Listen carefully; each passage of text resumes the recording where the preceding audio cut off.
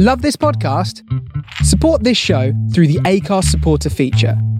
It's up to you how much you give, and there's no regular commitment. Just hit the link in the show description to support now.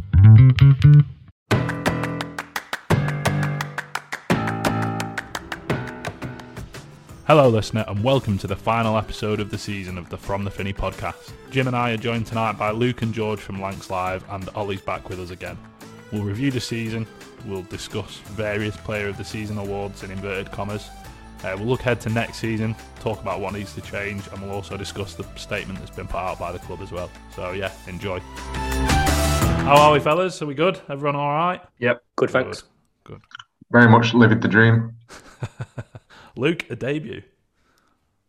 Yeah. I think it's like bang out of order that I had to basically offer you a job to get on to the podcast. But now I'm on, you can expect your... That isn't what happened. Now that I'm on, you can expect your P45 tomorrow morning. Anyway, box is ticked. Splendid. I look forward to that. Ollie, it's good to have you back on, mate. Thanks, Jake. Pleasure. Thanks for having me. Didn't know if you had me back on. Not a problem. Anytime. George, 49 not out. Yeah. Good knock. Cheers. How much did you see of it? About an hour. Yeah. You were going well. Yeah. Take it. Big and strong, few decent shots. Nice little 4 in there as well. Yeah. Batted with Andy Fensom. Nice partnership. Nice. Don't know if you realised it was him or not. Good player. Yeah, I did. Jim, Vicarage Road, how was that? Oh, amazing, mate. Absolutely class. I'm knackered today. But one hell of an experience. Just like, even... What was the score? A 1-5-3, which is great. We're winning 5-1 at half time. But yeah, it was just amazing. Like, the difference in quality of like all the little things around the ground and the changing rooms and the back areas, it's just like Premier League level compared to the Championship is just completely different. And that's not a dig or anything. It's just like, it's a different world. And I was speaking to their guys who obviously work at the club, and they said this is what 5 years in the Premier League does. Like, obviously it's a new stand, the Elton John stand, and everything was perfect. Honestly, I couldn't follow it. It had like crowd noise on. So I've actually played on a pitch with crowd noise, and it's weird. Like, around the edges of like, we've talked about it on the pod all season, haven't we? Like, what must it be like? I've experienced it now. I can talk about it firsthand. So around the edges, around like the perimeter of the pitch, it's strange because obviously that's where you're closest to the speakers. So you can't really hear people like behind. So if you say you're coming short for a throw-in, you can't hear who's behind you. Does that make sense? But when you're and that's Premier League levels as well, that, isn't it? Yeah. But when you're in the middle of the park, I just gave myself 10 minutes in the centre mid yesterday. I just thought, I'm experiencing this. You can hear everything. Who would you compare yourself to, Jim, midfielder-wise? Me? Yeah. A bad Liam Grimshaw. Playing passes straight out of play. No, actually, I think I had 4 or 5 passes watching the footage back. Oh, I think only one was a shocker. I drilled it into someone's feet that was 6 yards away from me. Luckily, he had a good touch. Yeah. But I loved it. But when you're in the middle of the park, you can hear everything. Yeah. So I guess it must be weird for keepers, because obviously when you're so close to an end, and obviously you've got speakers behind you pumping out this fake noise, that must be really strange. Like, for set pieces and things. I mean, we can see the set piece light on, and you couldn't hear anything that was going on. The only thing you seen was like the ball at the back of the net. Yeah. So, but loved it. Absolutely loved it. Just knackered today. I had 3 hours sleep last night, 5 hours the night before. So running on Red Bull and coffee today, mate. Well, good to have you. And listener, as always, just a reminder that you can support us here at From the Finney with a donation of any size. It's appreciated. Just head over to supported.acast.com/From the Finney. It helps to keep us going, helps to keep us running. If you're on an Apple device, we'd appreciate if you could leave us a review on Apple Podcasts as well. Boys, we'll start off just by sort of looking back and I guess sort of reflecting on the season. Jim, I'll start with you. How do you look back on it? It's very much mixed emotions from this season, because if you think about how we started, and obviously that poor run of fixtures at home when we just couldn't pick up points, it's a case of what could have been. because our away form at the start of the season especially was fantastic. Going to Brentford and winning, obviously in September, that was just like the big standout from them first sort of 6-7 games. Big wins at Bournemouth. Norwich, first away game of the season, that 2-2 draw. We didn't deserve to only get a point out of the game. We should have got all 3, really. So it's a real good case of what could have been for me. Losing the players we lost in January as well was disappointing. Whilst it was expected. I was going to say it was inevitable, expected, wasn't it? Yeah. And I think, the players we were recruiting in January, Daniel Iverson been a massive bonus and, definitely in contention for Player of the Year for a lot of fans. And, Ben Whiteman's coming to his own last sort of, I'd say 10 games. He's starting to pick up to the pace of the level. So, yeah, what could have been? I mean, a 13th place finish.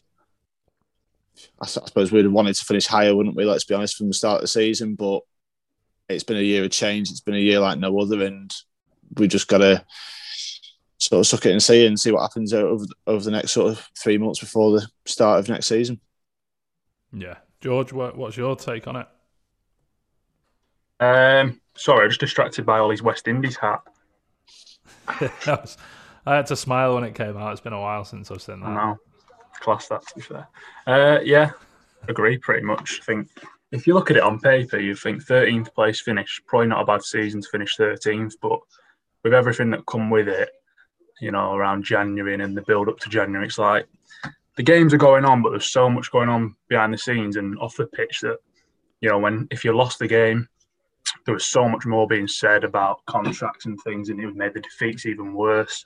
And you couldn't really enjoy wins because you didn't know what was coming in January. So the half of the season for me was just sort of delaying the sort of inevitable car crash in January that was going to happen. It was always going to happen. And in the end, we've managed to pull it back. And I think we were a bit worried about slipping into that bottom 3. So, yeah, a good way to end. But, we know fans and COVID and everything else. I didn't personally enjoy it very much. Didn't enjoy Championship football as much either. I usually love watching games midweek and things, like my favourite league in the world, but I just couldn't get connected with it. And that's coming from someone that was at every match. It was just really weird season for me. Do you think that you could say the same just about football in general as well, not just the Championship? Yeah, like Premier League matches are big going on. I didn't even know there were 4 games today.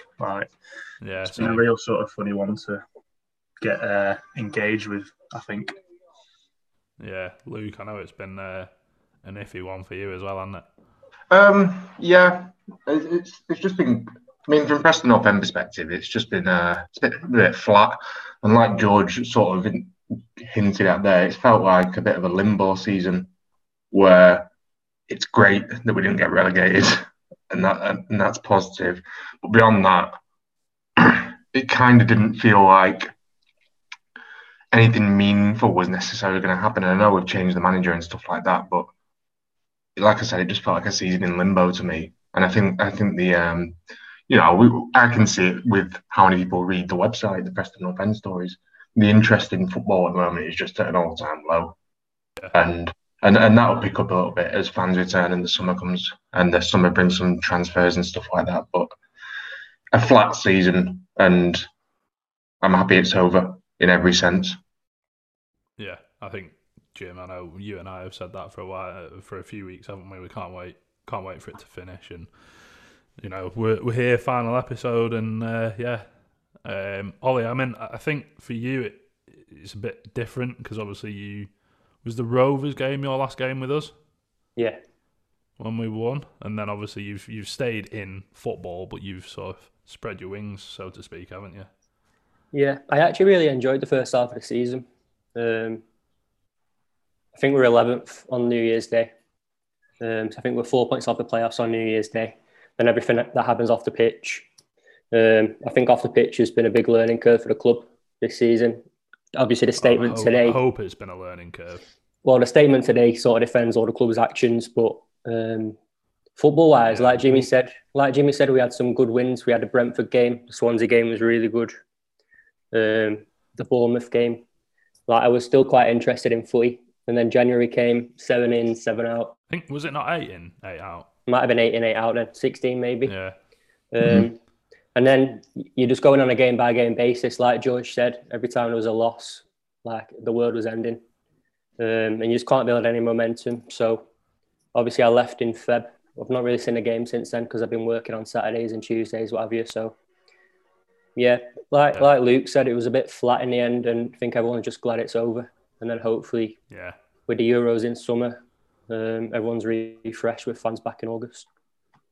Yeah, I just think this summer is going to be pivotal, isn't it? Not just from a footballing point of view, but for people, country, just to get some sense of normality back. I think for me, sort of echo the sentiments of all of you. Really, it's been very flat.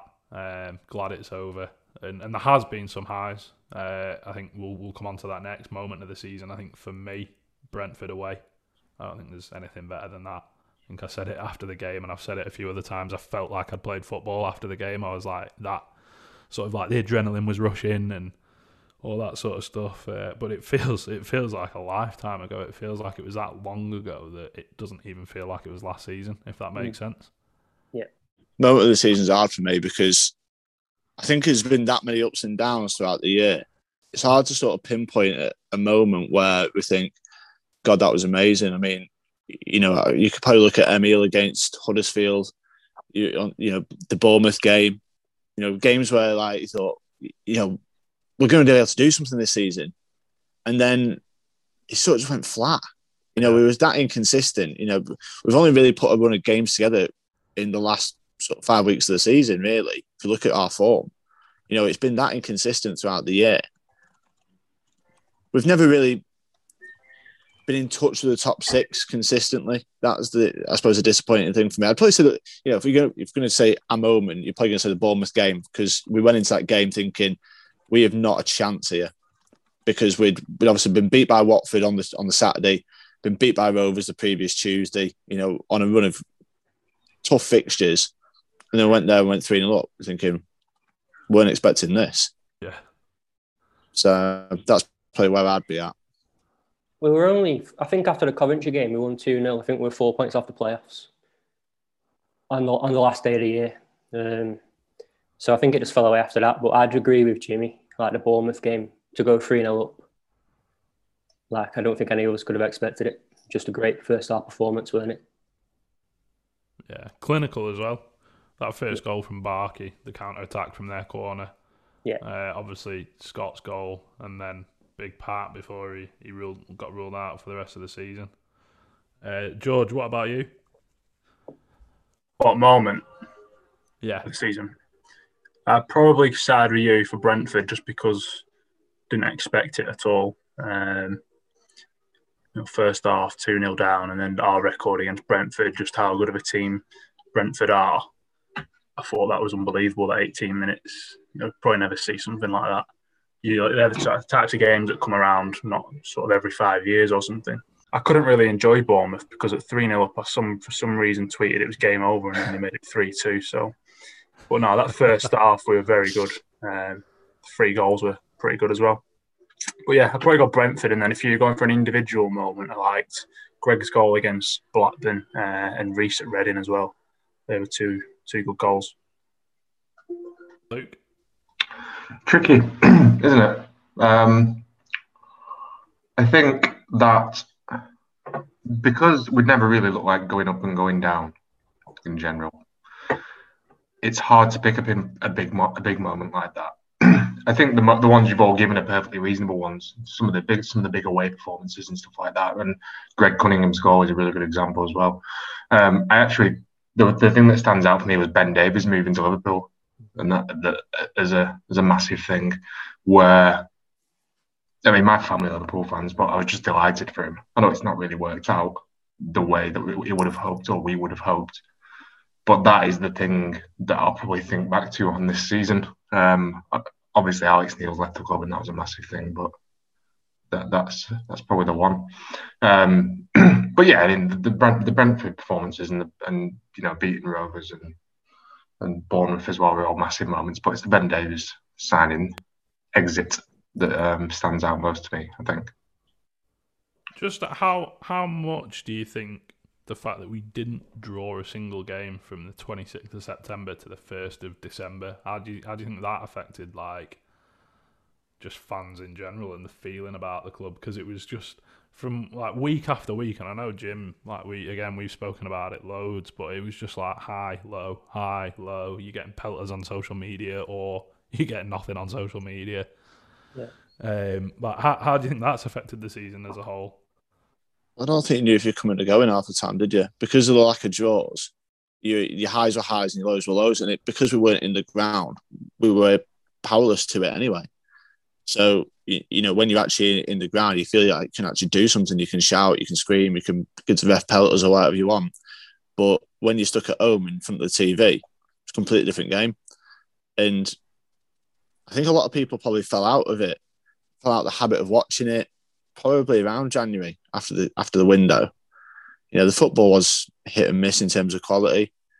And, there'll be people who haven't seen North End for months. We've had messages in, haven't we, that have said, I'm keeping up to North End with you guys. I'm not watching it on iFollow.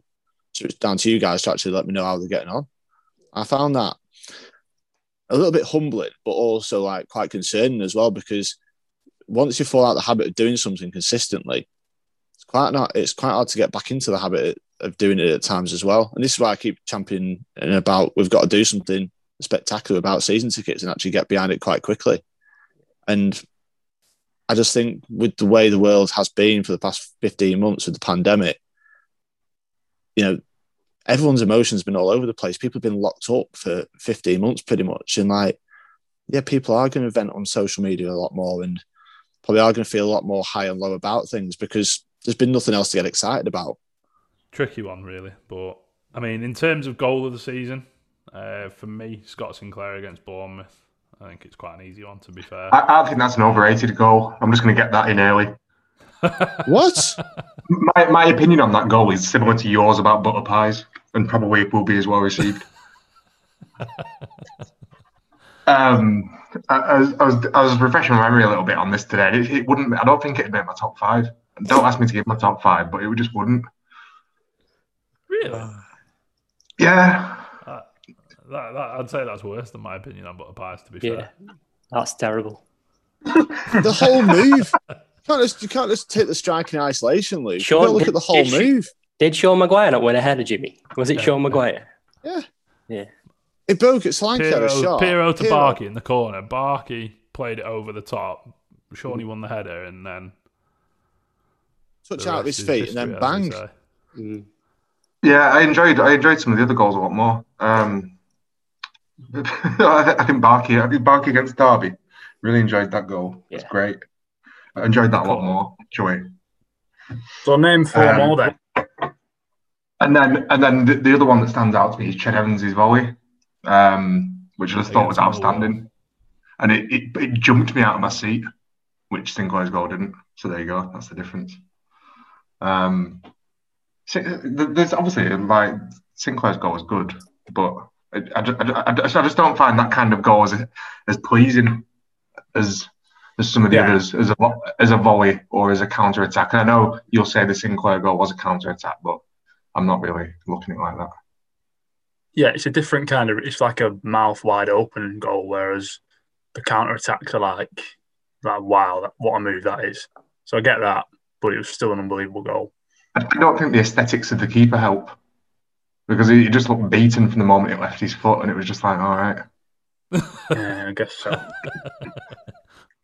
The keeper needs to either be stood still and not move, or make a massive dramatic dive towards it. I don't think either of those happened in this instance, so that takes away from how good it looks and how pleasing it is. Do you think Sinclair's was better than Beckford against Chesterfield?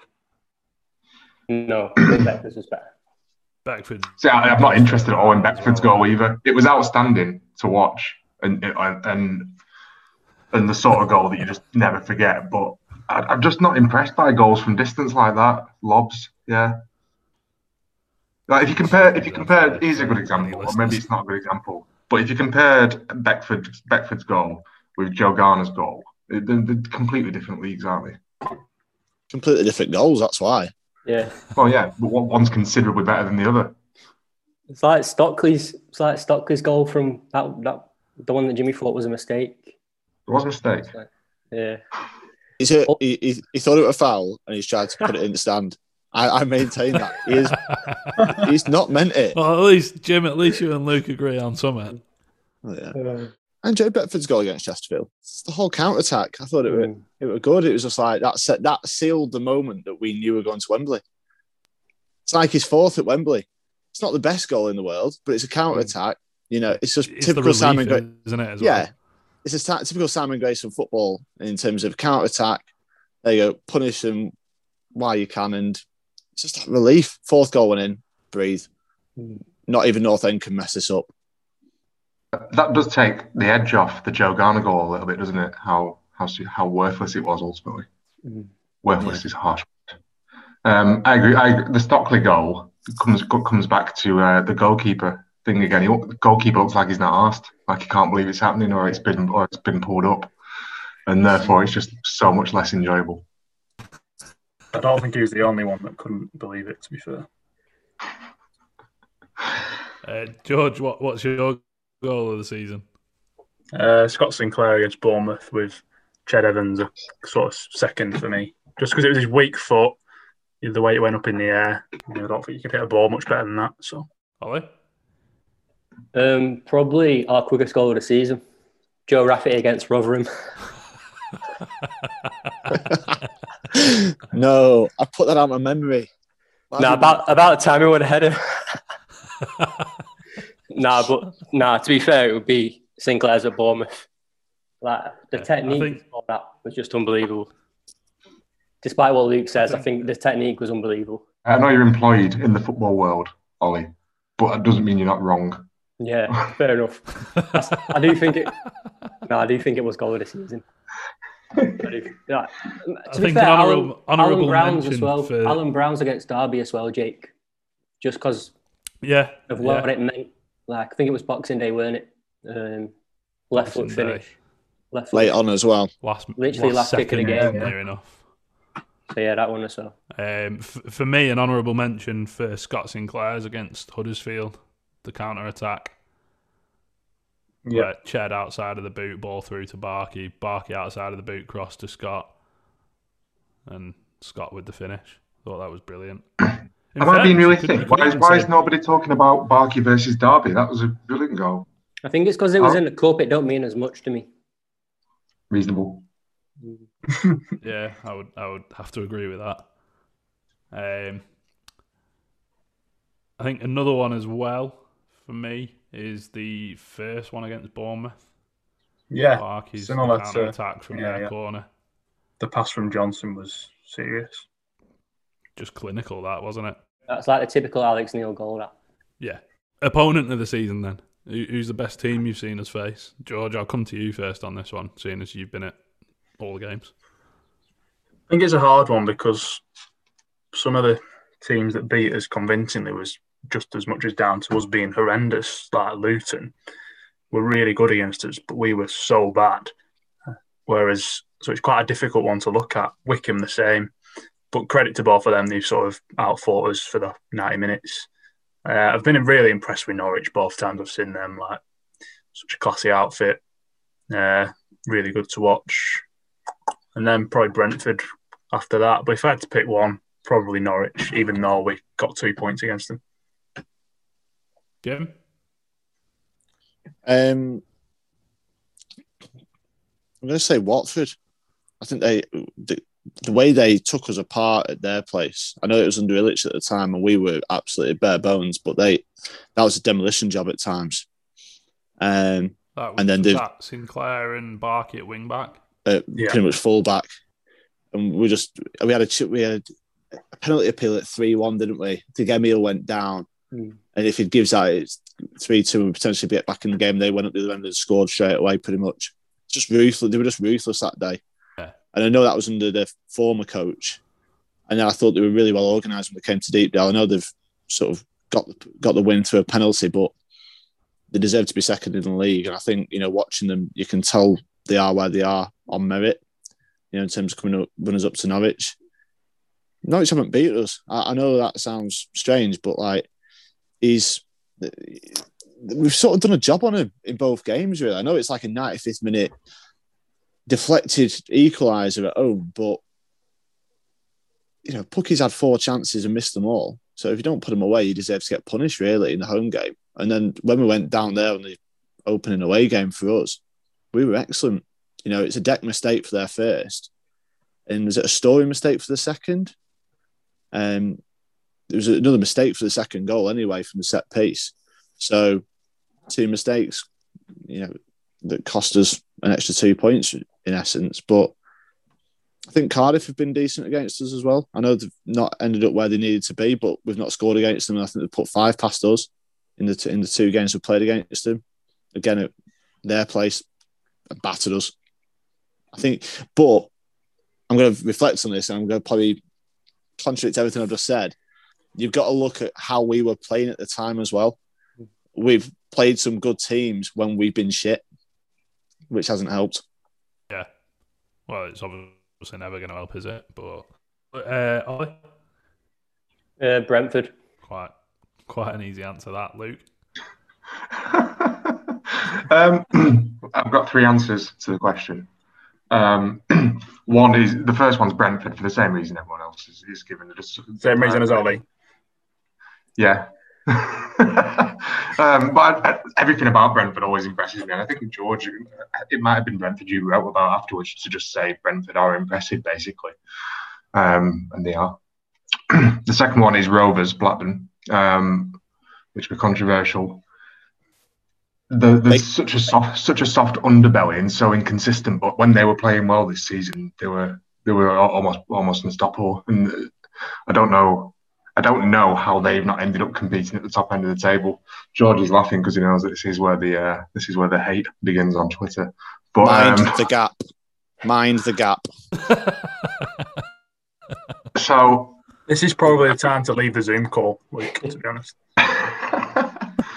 So they, I mean, they fell on their own sword a little bit and never really achieved what they should have achieved this season. But they did look great in spells, but also terrible in spells. And then the third one was Wickham, just because I was always impressed that they did us over twice.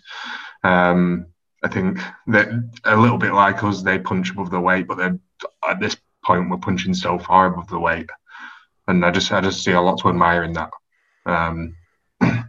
So those 3, yeah. I mean, obviously Norwich are a fantastic side, but it was those 3 that stand out to me.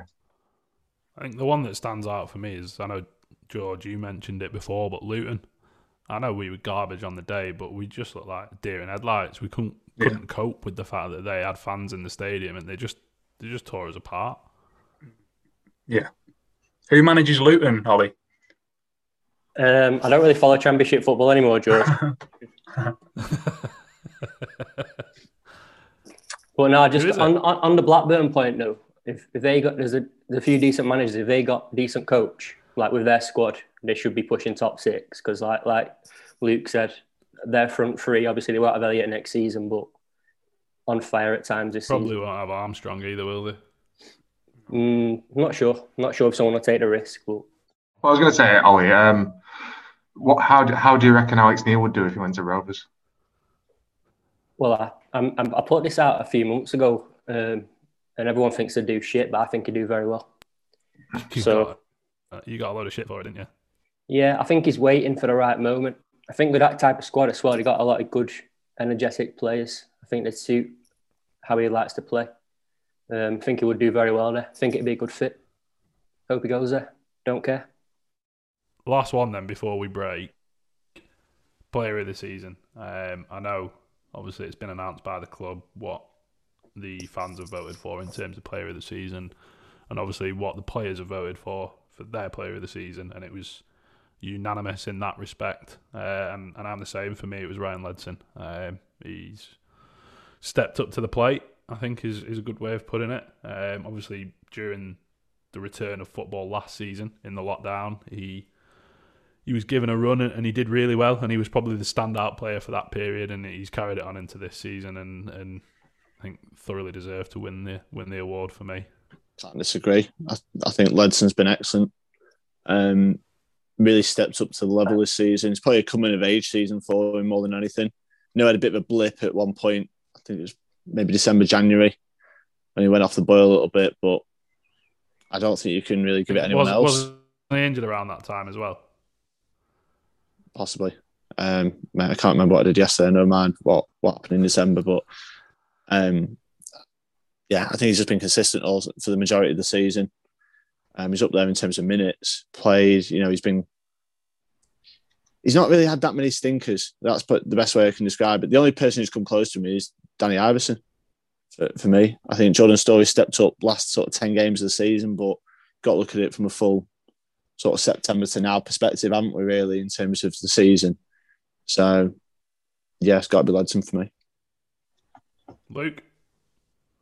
I think, first and foremost, Ryan Ledson deserves all the awards that come at him this season, even if it is a somewhat shallow pool compared to what we'd like. But I think what the people Jimmy mentioned there, like Iverson obviously has had a fantastic half season for us.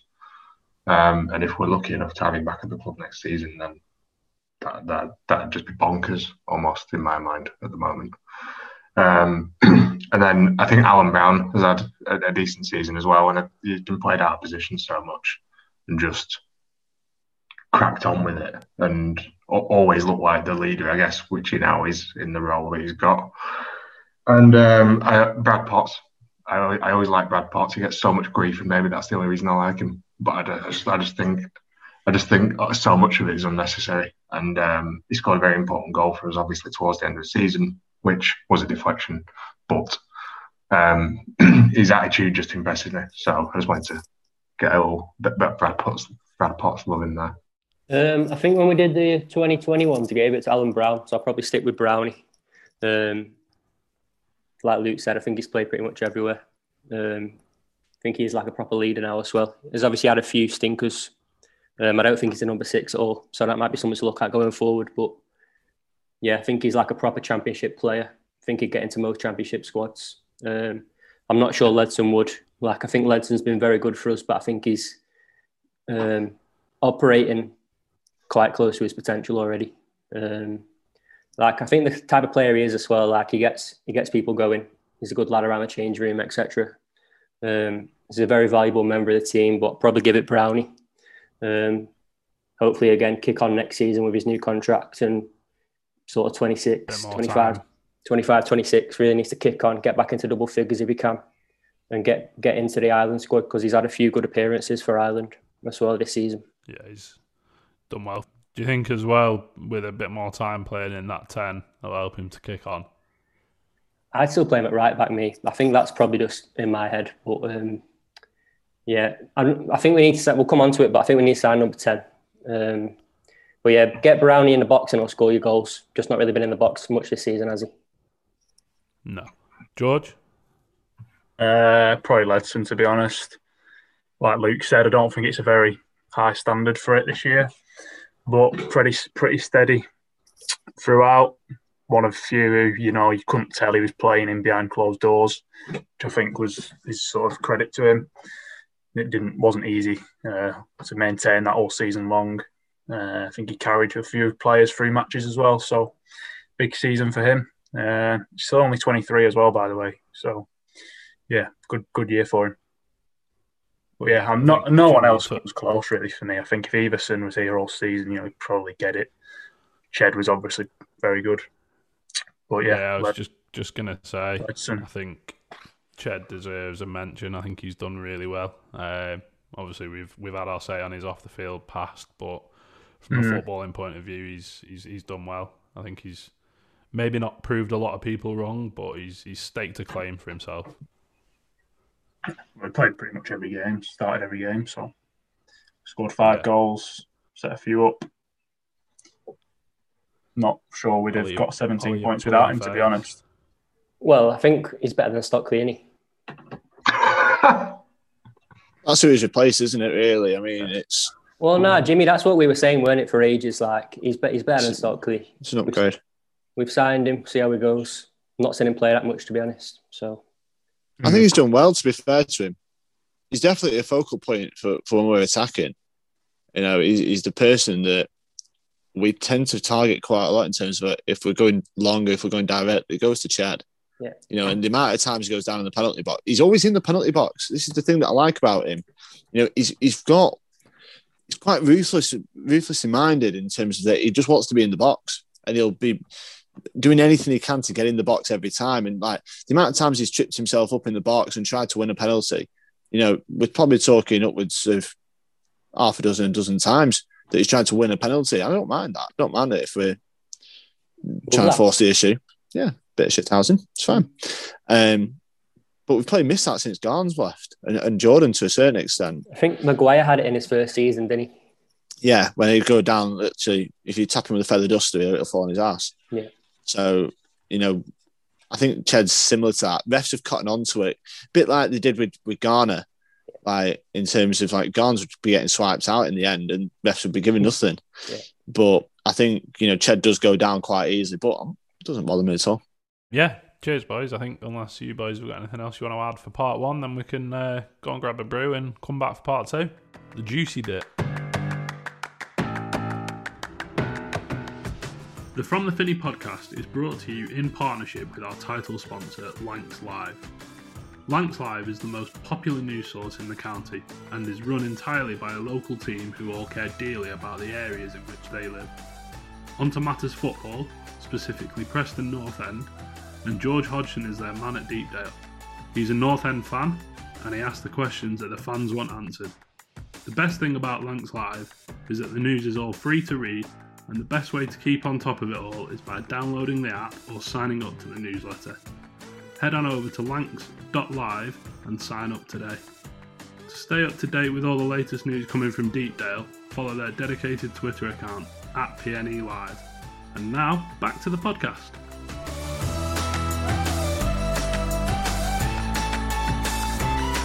Welcome back to part two of the From the Finney podcast. In this part, we've got a little discussion about what needs to change at the club for next season. It's going to be a massive summer, and then we'll finish off by talking about the statement that was released on the club website as well. It's no secret that the summer is going to be massive. But for you boys, what do you think? What do you think needs to change at the club for us to sort of start moving towards success again?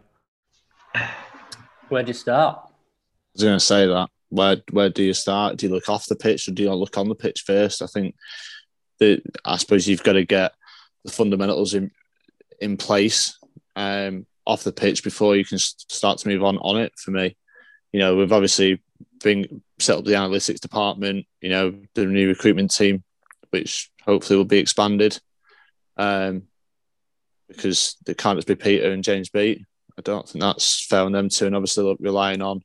Don't forget Craig Lawler. And Craig Lawler, yeah, and part-time university students. I don't think we can rely on those guys to... Yeah, recruitment's just massive because obviously January 2020, I think we went top in November 19, didn't we? Signed Scott Sinclair, that was it. Didn't really freshen up anything. Could have given us an extra little push. And then last summer, we signed one player, Emile Rees. I think in the statement today, it said... there was very little activity across the whole championship, but I think Jimmy, was it only us and Brentford signed less than 5 players? Or Bournemouth. Us and Bournemouth. So literally 22 out of 24 clubs managed to get 5 new players in the building. Preston signed 1 player.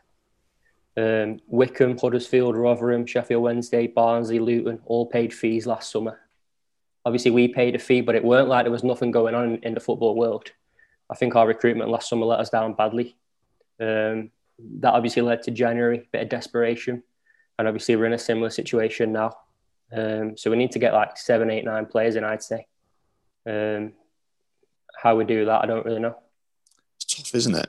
Because I think we're going to a period of consolidation next season, truth be told. I think we're going to really steady the ship. I don't expect us to be pushing top 6 next season. I think we'll put the fundamentals in place these next 12 months, hopefully. Tie these contracts down. I know Peter's obviously mentioned in his statement today about contracts, but we do need to tie the players down. If they want to stay, they want to stay. If they don't, then let's look to move them on and bring in replacements. Let's do it now, not wait until January when the horse is bolted, because we've been sort of caught by that before. It's all well and good as saying that, no one came in for Ben Davies or Ben Pearson or Darnell last summer, but were we actively touting them out if we didn't think they were going to sign a new contract? And it's all well and good people are saying that nobody spent any money. Well, teams did spend money last summer after the pandemic. There was teams that did spend money. So Ollie's just listed 5 or 6 in the Championship that did. Well, they're clubs that have signed players. People would. No, he said that. Well, Wickham paid a fee last summer. Huddersfield, Rotherham, Wednesday, Luton, Barnsley, QPR, 2 million on Dykes. There's clubs there that some of our fans no doubt would argue are smaller clubs than us. Yeah, absolutely. And they're outspending money. Yeah. So I think, like I said, the fundamentals are really key this year. These next 12 months. Without the fundamentals, how can you progress your business? I think look at it from that point of view. Yeah, I think the club needs to be open about what the ambition is next season.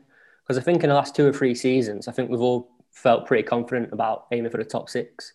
I don't know if anyone else picked up on it, but I noticed in the statement, which we'll come on to in a bit, it mentioned about being competitive, which that's a sea change from the Premier League ambition that we've had over the last few years. So I think that says everything. If you look at the squad compared to, say, 24 months ago, it's weaker.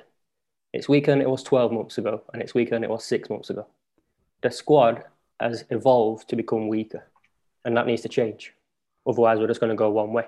Doesn't matter who. Was part of that not because we sort of had a perfect storm of players come through and play for us at the right time? It's really hard to replicate that again, isn't it? Is it? Yeah. If you've got the right recruitment strategy in place and it's long term and it's not just short sighted, then I think you can do anything. I'm not saying it's unachievable though. I think it's been partly our own downfall though. Our recruitment has shifted. Like if you look at the saleable assets now, we've got Ryan Ledson who followed that pattern. You've arguably got Tom Bailey who has a good season next season, maybe Jordan Story. Those 3 sort of fall under the same category as what Alan Brown, DJ, Hugo Robinson were. We've started signing players like Jayden Stockley, Joe Rafferty, Connor Ripley, Andy Hughes, Greg Cunningham, Ched Evans, Brad Potts.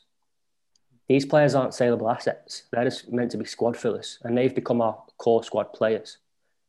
So, if you're selling players for however much it's been, probably £20 million, and then you're getting left with those mid-20 players, I think you are going to end up in a troubling situation like we find ourselves in now. And I think this has been building for 2 years, really. Even Patrick Bauer, when we signed him, that was probably the last sort of big signing that we've probably competed for. I think Blackburn were in for him. I think a couple of others were. I feel like the recruitment's probably been very lazy.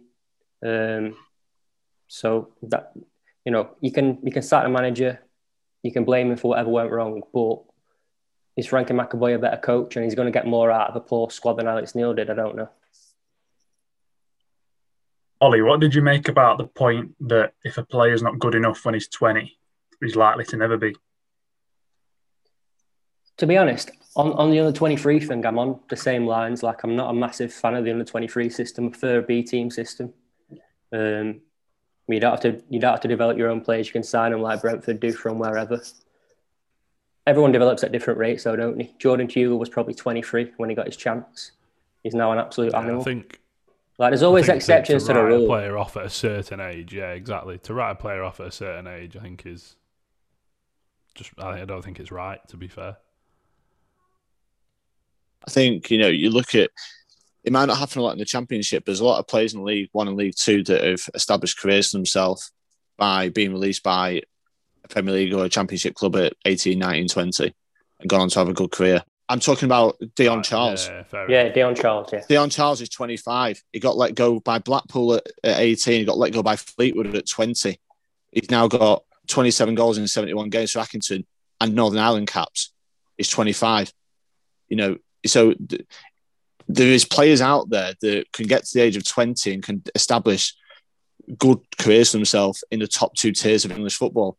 Jamie Vardy, the biggest example out there ever of a player that at 20 years old is playing for, what was it, Stocksbridge, was it? Park Steels, yeah. Yeah.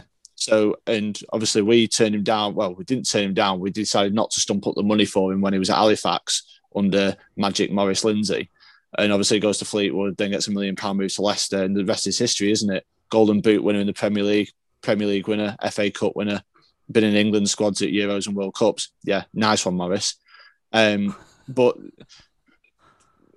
there's players out there. You can't just say if they're not going to make it at 20, they're never going to make it, because that's absolute nonsense. Yeah, there's going to be a lot of drop off. There's a massive drop off at 18 anyway. You only have to look at the academy system to understand that when a player gets released, where did they go? There's players that got released last summer from the Exodus, because obviously we didn't sign anyone. You got Jack Armour that's ripping trees up at Carlisle, and doing really well in League Two. Probably going to get a League One move next season if he carries on the way he's going. He's keeping their club captain out of the team. Yeah. Someone just look Carlisle at Jay said in the press today that they think Jack Arm will be one that Preston regret letting go. Of course he will be. He was a Scotland under 19 international when we let him go. Like, Preston fan. Big massive Preston fan. But yeah, sentiment aside, there is players out there at 20 years old that will get released from clubs that will go on to have very successful careers in the top 2 tiers of English football. We can't just write them off because, and I get the under-23s point completely. I don't think I think it's technical, in terms of quality. There's a lot of but it lacks intensity. That's the big thing for me. You can't compare, the intensity of under-23 football to the intensity in the Championship, because it's completely different levels. And, don't get me wrong, Sepp stepped up at 19, and he's shone like a beacon, let's be honest, since January in terms of quality, and he's a centre-half playing at right wing-back. So I find it a little bit... I know why we're not having an under-23s team. I get it because of the finances. And if that finance is going to get reinvested in the team, 100% behind it. But let's not just completely write off players at 20 years old because they're not making the grade at that moment in time, when they're costing peanuts to keep, that might be worth the development when we're bringing in players on probably between 15 and 16 times their annual salary that, again, aren't doing the business on the pitch in the Championship. Financially, it just doesn't make sense. Jake, look at Fashion Sakala, who's just gone from Ostend to Rangers. He was playing in Zambia until he was 20. Moved to Spartak Moscow, did nothing there until he was 22. Moved to Ostend, age 22. Just moved to Rangers. So everyone's on a different path. Like I said, I think it's wrong to just put a limit on it or a cap on it and say if they're not going to be ready by a certain level, then they probably never will be. Yeah, maybe a majority won't be, but everyone develops differently, don't they? Luke, George, what for you needs to change in the summer? Or what could be improved, or what could be done differently? I'm very much in the camp of the fan that thinks Peter Ridsdale and whoever else behind the scene have a borderline impossible job. And I'm sure there's lots of examples out there that prove that not to be the case. But the thing, the parameters they have to operate within are really quite difficult. That being said, I think all the conversations we've had about the transfer policy are really, really, really good points. And always about saleable assets in particular is a really good point. And I've heard you lads talking about it on the podcast, where you look back now and you go, who's our next big sale? And there isn't one really. It may have been suggested that Story and Ledson were the best options for people we might move on for some money, which aren't going to be £5 million players, even though I've got a lot of time for them both. So I think a change of transfer policy to something that does bring in players that are sellable assets is a really important thing, and it helps make the club a more viable prospect. There's also lots of discussion on the pod about how the club markets itself, and trying to drum up some excitement around season tickets. I know Jimmy's talked about it loads.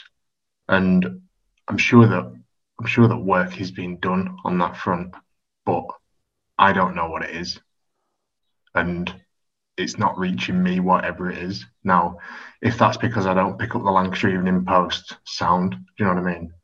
But there needs to be more creative, doesn't it? There's other people out there, to reach. Just on that, like, there's why are they not involving fans in the process, for example? Is there a reason, do you think, why they're not doing that? Obviously, I'm not talking about pricing structure and stuff, but talk to the fans. You know, they've been away from the club.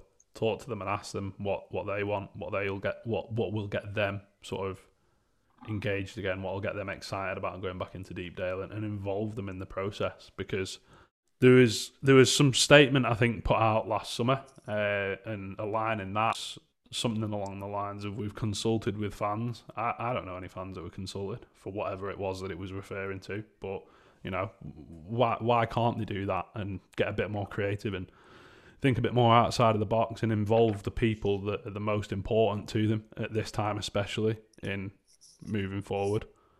I'd love to see, again, it's not the most original idea in the world. I'd love to see, like, you know, a legitimate fan zone set up, somewhere to socialise before. Much as I love the Adelphi, do you know what I mean? It'd be nice to be around the ground before a game. And you know what? As it is, there's no reason to be around the ground before a game. None whatsoever. And that walk across Moore Park just gets more and more depressing, unfortunately, especially as you get towards December. So you know, a little bit of willing being shown in aspects such as that, I think, would go a long way. But then, you know, it's hard, isn't it? Because it's entirely feasible that all this money is invested in all these different things, and then it doesn't really pay any dividend. I think it's probably true that there needs to be a surge and there needs to be a rush into these things at a point where North End are maybe top of the league, just for example, or pushing for the playoffs anyway. There's no point in doing any of this at the point where North End are 18th, because it's not going to. You could give them away and they won't come. Do you know what I mean? Yeah. So it's been a little bit clever about when you do turn the levers a little bit, I think. I think Jake Preston are just so reliant on the core fan base, and they're very reluctant to try and do anything apart from that. Obviously, whatever's happened with the marketing stuff and the season ticket pricing needs to come out. But I think people are most concerned about the actual football. Like, is the football good? Are you investing in the team? Are you near the top of the league, like Luke's just said? I feel like when we were around the playoffs a couple of seasons with Alex Neil, we probably didn't capitalise on it as much as we could have at the time. And that's obviously gone now. So I think they'll be relying on people desperate to get back in grounds, basically. I know I'm not desperate at all to get back in. I know you lads are, but I'll be very interested to see what the first attendance is. Because if we're being honest at the minute, the only thing getting us back in the ground is the fact that we've not been there for ages. There's nothing else to entice us in. That's the thing. So, but how quickly does that habit wear off? Say the football's... It's worn off for me. It's worn off for me, Jimmy. Yeah. So say the football's crap in August. What happens then? What happens in September? You know, when it's dark in the evenings, you know, autumn, and it's chucking it down on a Tuesday night, you know, when we're playing Coventry at home. You've faced with that walk across Moore Park, like Luke's just said, people are just going to be like, you know what? Watch it at home on red button. Watch it at home on red button. Yeah. That's the issue. It's like, what do we do to combat that? You know, I think I've harped on enough on this podcast, mate, about it. It needs to be more about than just the 90 minutes. You know, we've got a real good opportunity to hit the reset button in terms of that for me. You know, we have got opportunities to do something completely different and actually really engage the fan base. You know, you go around, you know, when we're in grounds, you look around other stadiums and think, God, these are doing that. Tranmere Rovers have released their plans today for a fan zone. It's absolutely incredible. It's forward thinking, but it's risk and reward. Like, and I get if we're a bit cautious about it because we're not sure how many people are going to use it and stuff. You know, the old phrase is build it and they will come. Why not give it? Why not take a bit of a risk? It's not. What's 20 grand in the grand scheme of things? Because we're spunking that sort of money on a week's wage for a player that's sat on the bench. So 20 grand to set something up for a season that might bring in, double that, but it's actually getting fans engaged, and it's that reward piece for me, because then you've got a reason to go to Deepdale every Saturday at 2:00 and spend 20 quid in a fan zone, or spend a couple of quid getting your kids' face painted, or just do the little things that actually mean stuff to people when they go to the ground, and not just rely on them rocking up at 5 to 3, buying a pie at half time that North End see very little of a cut of, because obviously all the catering's outsourced. And it's like there's no real emphasis on what it means for North End customers, because at the end of the day, that's what we are as fans. We are customers to the club. To go and part with 400, 500, 600 quid as a season ticket, and then a shirt, not that you can get an away shirt since probably the latter part of last season. I've got people that are still looking for that navy shirt in a large that haven't been able to get hold of one. It's like... It's just shambles, that, isn't it? Yeah, but that's not North. But it's not North End's fault as well. I'm not saying that is the club's fault. But bring it in house. I mean, suppose what you could level at the club is complacency, and I think it's just risk averse. It is just risk averse management, and it that's how it's always going to be. But there's ways of you can self-sustain with a player transfer model. You can do it. Barnsley are in the top 6 doing it. You can do it. Barnsley aren't even a one-off because Brentford do it. They just do it on a bigger scale. They started in League One. Yeah. Norwich, they do it to an extent now. Well, slightly different because they've been a yo-yo club. Yeah. But I think Barnsley's the best example, obviously, this season. But just be more creative don't give 3.5-year deals to players like Ripley and Rapity. 3.5-year deals. We've just released 5 or 6 players who we give good contracts to, who are never going to make an impression. It's just... Graham Burke was never going to make an impression. Do you know what I mean? So you need to be a lot smarter in the transfer market, I think. But if the club don't want to get promoted or don't have genuine ambition to get promoted, that's fine, as long as they don't say they got Premier League ambition. The two things need to match up. And does the managerial appointment get fans excited? I don't know. Because last time the criteria had to be Premier League promotion. Alex Neil had Premier League promotion. What's the criteria this time? The Premier League question's just a ridiculous one, isn't it? Because then on the other side of it, if Preston North End were to get promoted, on the other side of it, you've got what then? What do you achieve then? Is it do Premier League football fans actually enjoy it? Are Brighton fans buzzing at the moment? Do Burnley fans wake up excited to watch the football team? I generally don't know the answer to all these questions, but I don't even think it's something that should be sought after so heavily. Only that Preston North End have never managed to achieve it, and that's an exciting thing if we do. But then what? We either finish 20th and get battered all year, or the alternative is finishing 16th for a few seasons in a row, and that's not really exciting either. It was a little bit like when we went down to League One, and I'm sure there was lots of fans that were excited about that and the new away days and actually being not the underdog for a change. Just on your Premier League point, Luke, when we had Kieran Maguire on from the Price of Football podcast, he said to us, he was like, don't get me wrong, lads, I enjoy the fact that my club's in the Prem, but he said it's no fun. I think you'd rather be shit in the Prem than shit in the Championship, though. Yeah, you would. And I think, for me at least, my take on it is that I think a lot of North End fans have a hope that should we get promoted, that it would be a change of things at the club, that influx of money might be the start of something new at the club. Because we've never been there, we don't know. And I think it is that sort of element of unknown that is sort of the reason that we want to get promoted. But then again, if you're in the Football League, everyone wants to get promoted. Like it's the aim, isn't it? Otherwise, you just tread it more. Make it a closed shop if you're not bothered about getting promoted. It's not to say I'm not bothered about it. I just think that the inequalities in the football pyramid just mean that the end result isn't really that exciting a lot of the time.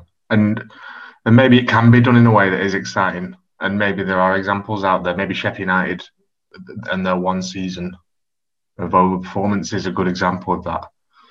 But I'm no more excited about the idea. Like you said, it's better being CAC in the Premier League than it is in the Championship. I'm not sure I believe that. I'm just not bothered.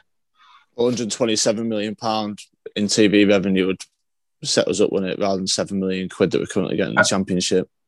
You know, and that's wonderful. That is wonderful, but it's not going in my pocket, is it? You know what I mean? I know, I just want to have an entertaining time if I go and watch football.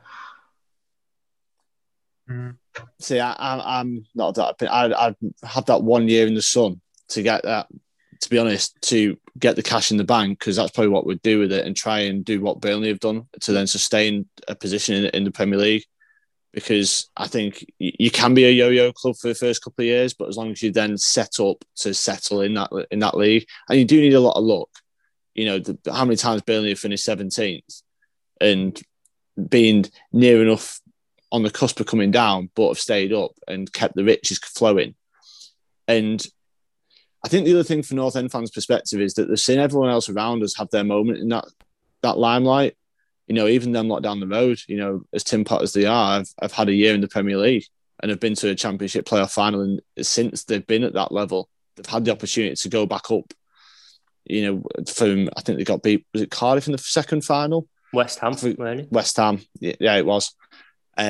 So it was, yeah, they could beat Cardiff in the first final, didn't they? And then lost to West Ham. But I think financially, you know, because in the day, money makes the world go round, and we are so reliant on Trevor and his millions. You know, £117 million is invested in the club in the 11 years he's been running the gaff. So what's that? Sort of £11 million a year. That's not peanuts for him. You know, consistently £11 million every year he's writing that check out to keep us pretty much afloat. You know, and we've spent 4 years in League One in that time as well.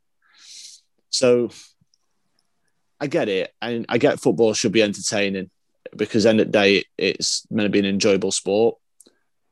However, I also look at the flip side of it is if we're competing in the Championship and we're finishing 12th, and the expectation from the club is that we're going to be mid-table for a couple of years, then we're going to, whilst we reset the basics, get the fundamentals in place, then we can look to kick on. You know, a la Brentford, Barnsley, the two examples of that have got the fundamentals in place off the field, and now they're sort of getting the rewards on it.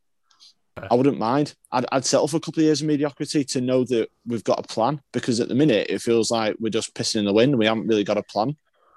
Yeah, I think that's the biggest thing. I don't feel like we have much of a plan, does it, as a club? If we're not bothered about getting into Prem, then we might as well just pack up and go home. Like, what's the point? Like, why do we support North End if we're not bothered about getting into the Premier League? So, well, I think this is why I tried to focus so much on the experience of going to Deepdale, is because ultimately if I wanted to watch a team win every week, I'd just go and support United or Liverpool, wouldn't I? I like going to watch Preston North End play football, and I like the experience of it separate to everything else that goes on the pitch. So all of the things that Jimmy says about making it about more than that 90 minutes, everything we do there is only a bonus to me. But it's, you know, I know what you're saying. Like, you need to want your club to succeed, and I absolutely do. But I guess it's just such a tiresome sport to follow sometimes. Having just watched everyone act like City have done something amazing. Sorry, Ollie. When they've got all this money behind them, and I'm just not bothered. They could have won. They could have won every single game this season, and I wouldn't have batted an eyelid. Well, we just enjoy football different ways, then, because Man United have got as much money behind them, and they're shite. We don't enjoy football in different ways. You're absolutely right, and I'm being flippant to an extent. But the point is that never in our wildest dreams could North End ever compete at that level, and that does somewhat. Well, Sheffield United finished 7th, didn't they, in the Prem a couple of seasons ago? Yeah. and they followed it up well to their credit, but no, but 7th, we would say that's not in our wildest dreams. Burnley finished 7th as well, and that was fantastic when they did, and that's probably the very, very utmost that Preston North End could look to achieve, I'd say. And I'd be very excited. I'd be very excited for that season. I'd snap your hand off for a European tour. Oh, the things I'd do to go and watch North End in Europe. The point I'm trying to make, though, is that I've kind of separated myself from worrying too much about that side of things. I just like going to watch Preston North End. And the more that the club can do to make that enjoyable. Because I think... Surely just having good players and a good coach makes that enjoyable. Where's the plan to have good players and a good coach? It's important, isn't it? I completely agree. The squad just got worse and worse. And that statement today gives me no belief that we're going to be competing next season on the pitch. So that was going to be my next point, was just on the statement where you all sort of sat on it, really, where you all felt about it. I mean, for me, the tone of it didn't sit right with me. It felt and read a lot like, we're the club, we're right, this is what's going to happen. If you don't like it, tough shit. It was very much we know best, like it or not, wasn't it? That was the main sort of take I got from it. Don't remember, there's actually some good content in there, but there's also some really patronising stuff in there as well that affected me. I was like, why are we saying that? The stuff that was patronising and was like, this is our way, like it or not, never needed to be in that statement. Didn't need to be in there. There was no need for it. It's like it was put in there to sort of prove a point. And end of the day, whilst we are supporters, we're also customers, and people will vote with a pocket if they don't feel valued as customers. You know, in the statement it says about season tickets are going to get launched in the next couple of weeks. People are going to read that. Some people will be like, "Oh, it's amazing! The club are communicating with us." It's what we should be doing anyway. But we don't need to treat people like idiots because and say that some people underrate the squad. I'm not being funny. Frankie McAvoy's had 8 games in charge, and probably 6 of them games were dead rubbers for the other side. So let's test him over the first half of next season, because this could all go tits up very quickly if we don't hit the ground running. And it's like, we can't just say that the squad has took this massive, incredible silver bullet and they've improved their abilities overnight as a squad. I get they've got a lot of freedom now and they're playing to a better level of their ability, but they've not just become better players overnight by taking this magical silver bullet. We're still lacking, depth in quality. We've played the same team pretty much throughout Frankie's games, and 3 of them players are on loan and have gone back to their parent club. So only 8 players are ours. And we've said, haven't we, Jim, in the last couple of weeks, that one of the reasons that Frankie wouldn't have been our choice personally is that the test of a manager is over a full season. We've got injuries and suspensions and all that to deal with. He's never had that. It's all well and good, and absolute full credit to him. The 8 games that he's had, he's done really, really well. And he deserves the gig. Really look past him for the job. But he's deserved it. But go on. If we didn't, those last 3 games of the season were all dead rubbers. If we lost those 3 in a row, would he have got the job? Probably not. So is he getting the job on the basis of winning some dead rubbers? Because obviously in the short term, it's probably a refreshing change for the players from Alex Neil's intensity every day. The players probably feel like they got a bit of freedom. It's nice and cosy with Gally on the coaching staff, etc. Reminds me of the short run bounce that Bristol City got with Dean Holden. Dean Holden goes in there, I think he's sacked by January, whatever it is. Because, it's similar when Lee Johnson left there, very intense character, been there probably similar time to Alex Neil. Dean Holden steps in, gets a few results. Bristol City go for the cheap option in the end. Like you say, every credit to him, because you can only win the games in front of you. But if he's got the job on the basis of winning a few dead rubbers, then how much confidence does it give you for next season? And there was a lot of talk, because even I remember speaking to George, and you were shitting yourself, George, about getting relegated. Alex Neil was sacked on 44 points. We could have picked up 0 points from those 8 games and we wouldn't have been relegated. We could have lost every single game and we would have more points than Wycombe. So Frankie McAvoy had no pressure. We were never getting relegated. So I understand what the club said about you couldn't look past him, the 8 results, but I don't think those 8 results are a true predictor of what's come next season.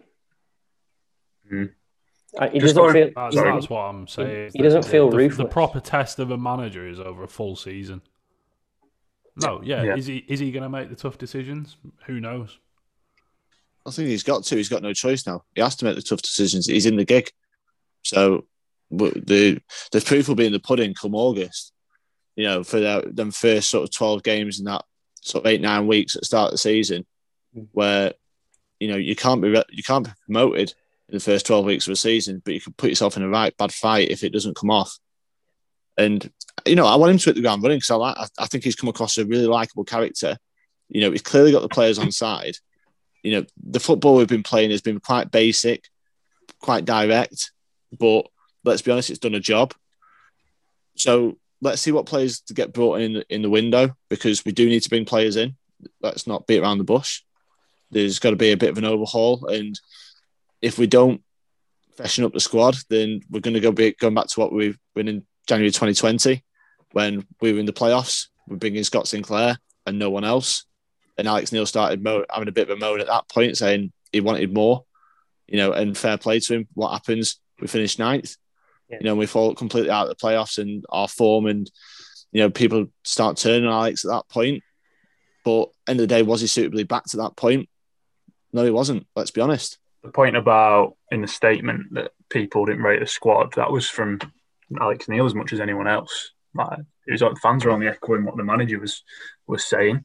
And I think Frankie came in and did what was needed. He saw something. Because I think when Neil's had so many good players from him taken away, I imagine that's very hard to then see the good in a squad and to not feel like everything's against you. Whereas Frankie, you know, he's a different pair of eyes. He saw the good things in it. And fair enough, he got the results. But the talk about the squad not being good enough, that was coming from the manager, who was saying we had a settled squad, now we don't. You know, the Fisher one was the really weird one, as we touched on. That sale. So, yeah, Frankie, I think, like you said, couldn't have done any more. Perfect for 8 games. Let's see how many points we've got after the first 10 games next season. Because if it doesn't go to plan, I'm guessing, you know, the club had other targets who they may want to go back for. So if it doesn't work out, I imagine there'll be someone else you can go and get relatively straightforwardly. But let's hope he does well, because he's, like Jim said, he's a very likeable person. Yeah, I want to add about the statement, I think. I think what Jimmy said about it, in that so much of it was unnecessary, seemed like the most pertinent point to me.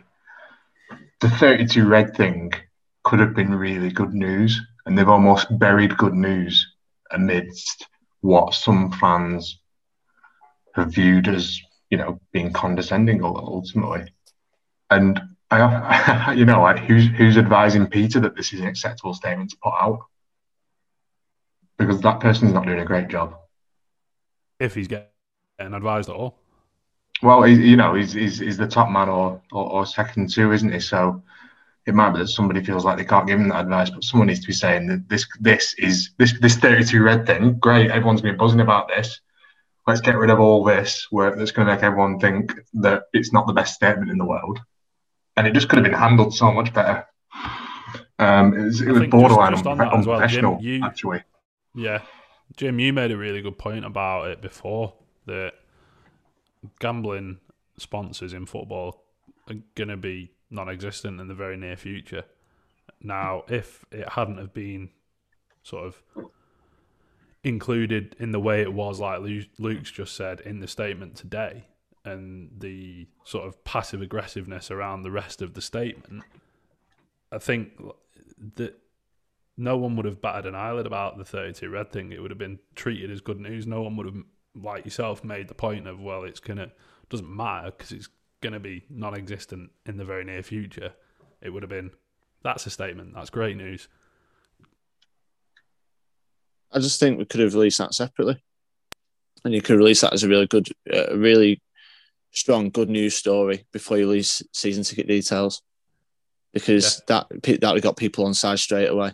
You didn't even have to mention. We had him when we had Peter on the podcast. I mentioned about the gambling legislation changes or the plan changes to the Gambling Legislation Act, and I think at that point we had to start thinking outside the box. And I think this is going back to February, isn't it, when we asked Peter that question? So this has been planned for a while. So I think it's a great thing to do. It's the right move to do as a club, to go down the non-gambling route, especially to bring all shirts back under the same roof. So we're not having these different shirts for kids as well as the adults.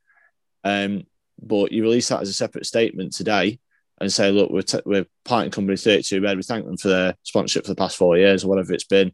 And we're excited to announce a new sponsorship in the next coming weeks of a non-gambling, locally based business that's going to be our front of shirt partner going forward.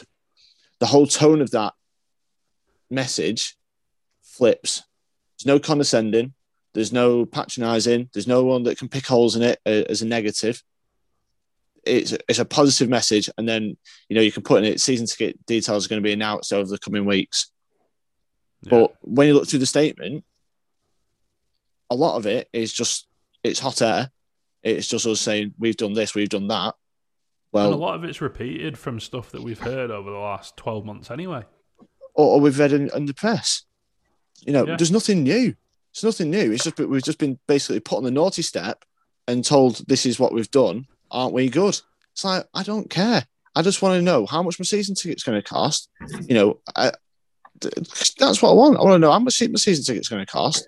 Are we actually doing anything about the commerciality of the club? Are we actually putting ourselves out there? Are we going to get fans attracted to Deep Dale this season? Or are we just going to rely on what we've always done and hope to God that this 55 plus age bracket that we're relying on is going to renew their season tickets despite a massive pandemic that's affecting the health and well-being of the over 55 population in the country?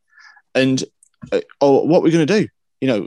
Are we going to tie these players down to contracts? I know it's been mentioned today that we're in discussions, and some, by the sounds of it, some want to renew, some don't. So what we're going to do about those that don't want to renew? Why don't they want to renew? And why don't they want to renew? Is it down to the coach? Is it down to where we are as a club in terms of ambition? What we're doing about it? So. Yeah. I was very miffed when I read the statement. I was in Asda's car park dealing with a child, and I was reading that at the same time, and I was like, "Yeah, that's not going to go down well." So, I'm just very interested to see what happens with the actual squad, because if you look at the actual registered defenders next season, we're just very short. Obviously, Bauer's coming back from the ACL as well. Cunningham can't stay fit. Hunt should be a squad player. Earl, what's going to happen with Earl? Hughes is just plodding along. You got Story and Rafferty, so you've got to build from the back.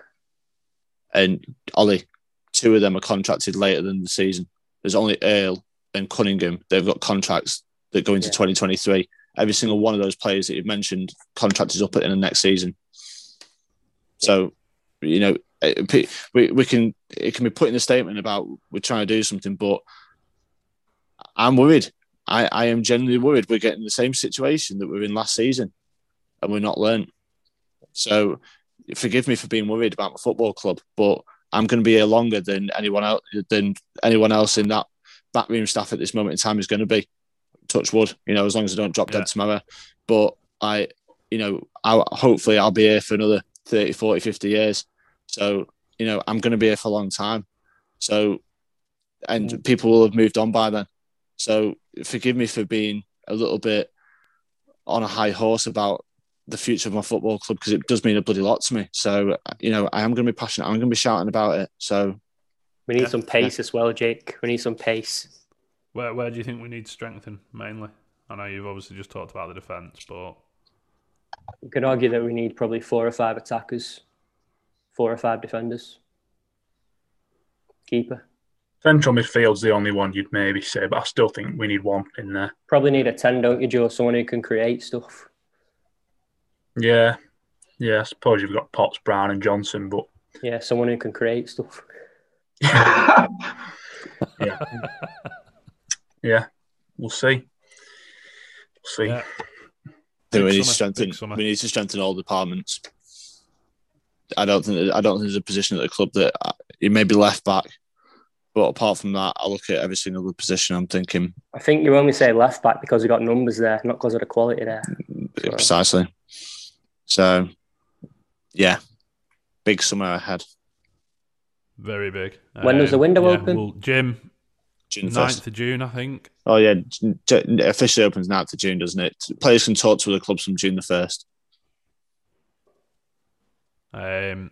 Yeah, Jim, you and I think, have got Peter coming on the pod in the coming weeks. Need to sort that out. But, yeah, other than that, we're going to be taking a break and making the most of the summer. I know you've got lots of decorating planned, haven't you, Jim? Absolutely. Yeah, boys, unless you've got anything else you want to add, then we can wrap that up. Just a quick one. Go on. Just like to say congratulations to Jordan Hugill on his promotion to the Premier League. It doesn't end at 20. It doesn't end at 20. I thought we got through a full episode without a mention of Hugo, but obviously not. Coming up. Note, cheers. Sorry. Yeah. We'll do that. No, go on. Do you want him to come up? Yeah. 100%, yes. What about the rest of you? Yeah. Make it more interesting. Jim? To come back. I hope Carl Robinson does them over 2 legs. You fancy Carl Robinson, you? I just like the football they play. Honestly, mate, they come back. And on that note, cheers, boys. Thank you very much. And thank you, listener, for listening to the final episode. It's been a long season, so thanks for sticking with us. Cheers, boys. Nice one. Nice one. See you in July. Yeah. Yep, see you in July. Hello, this is Joe from Sugarstone, and this is our brand new single, Angel Boy.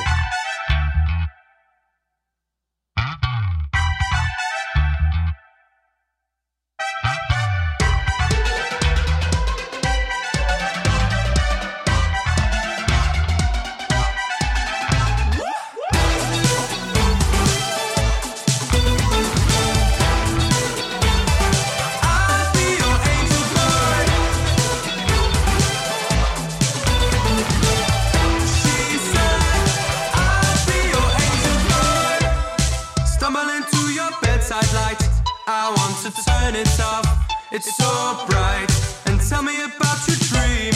It's boring in the morning when I don't hear a thing. Speak your mind now, just say it out loud. I'll hear you out. You don't need a horoscope to tell you it's stupid.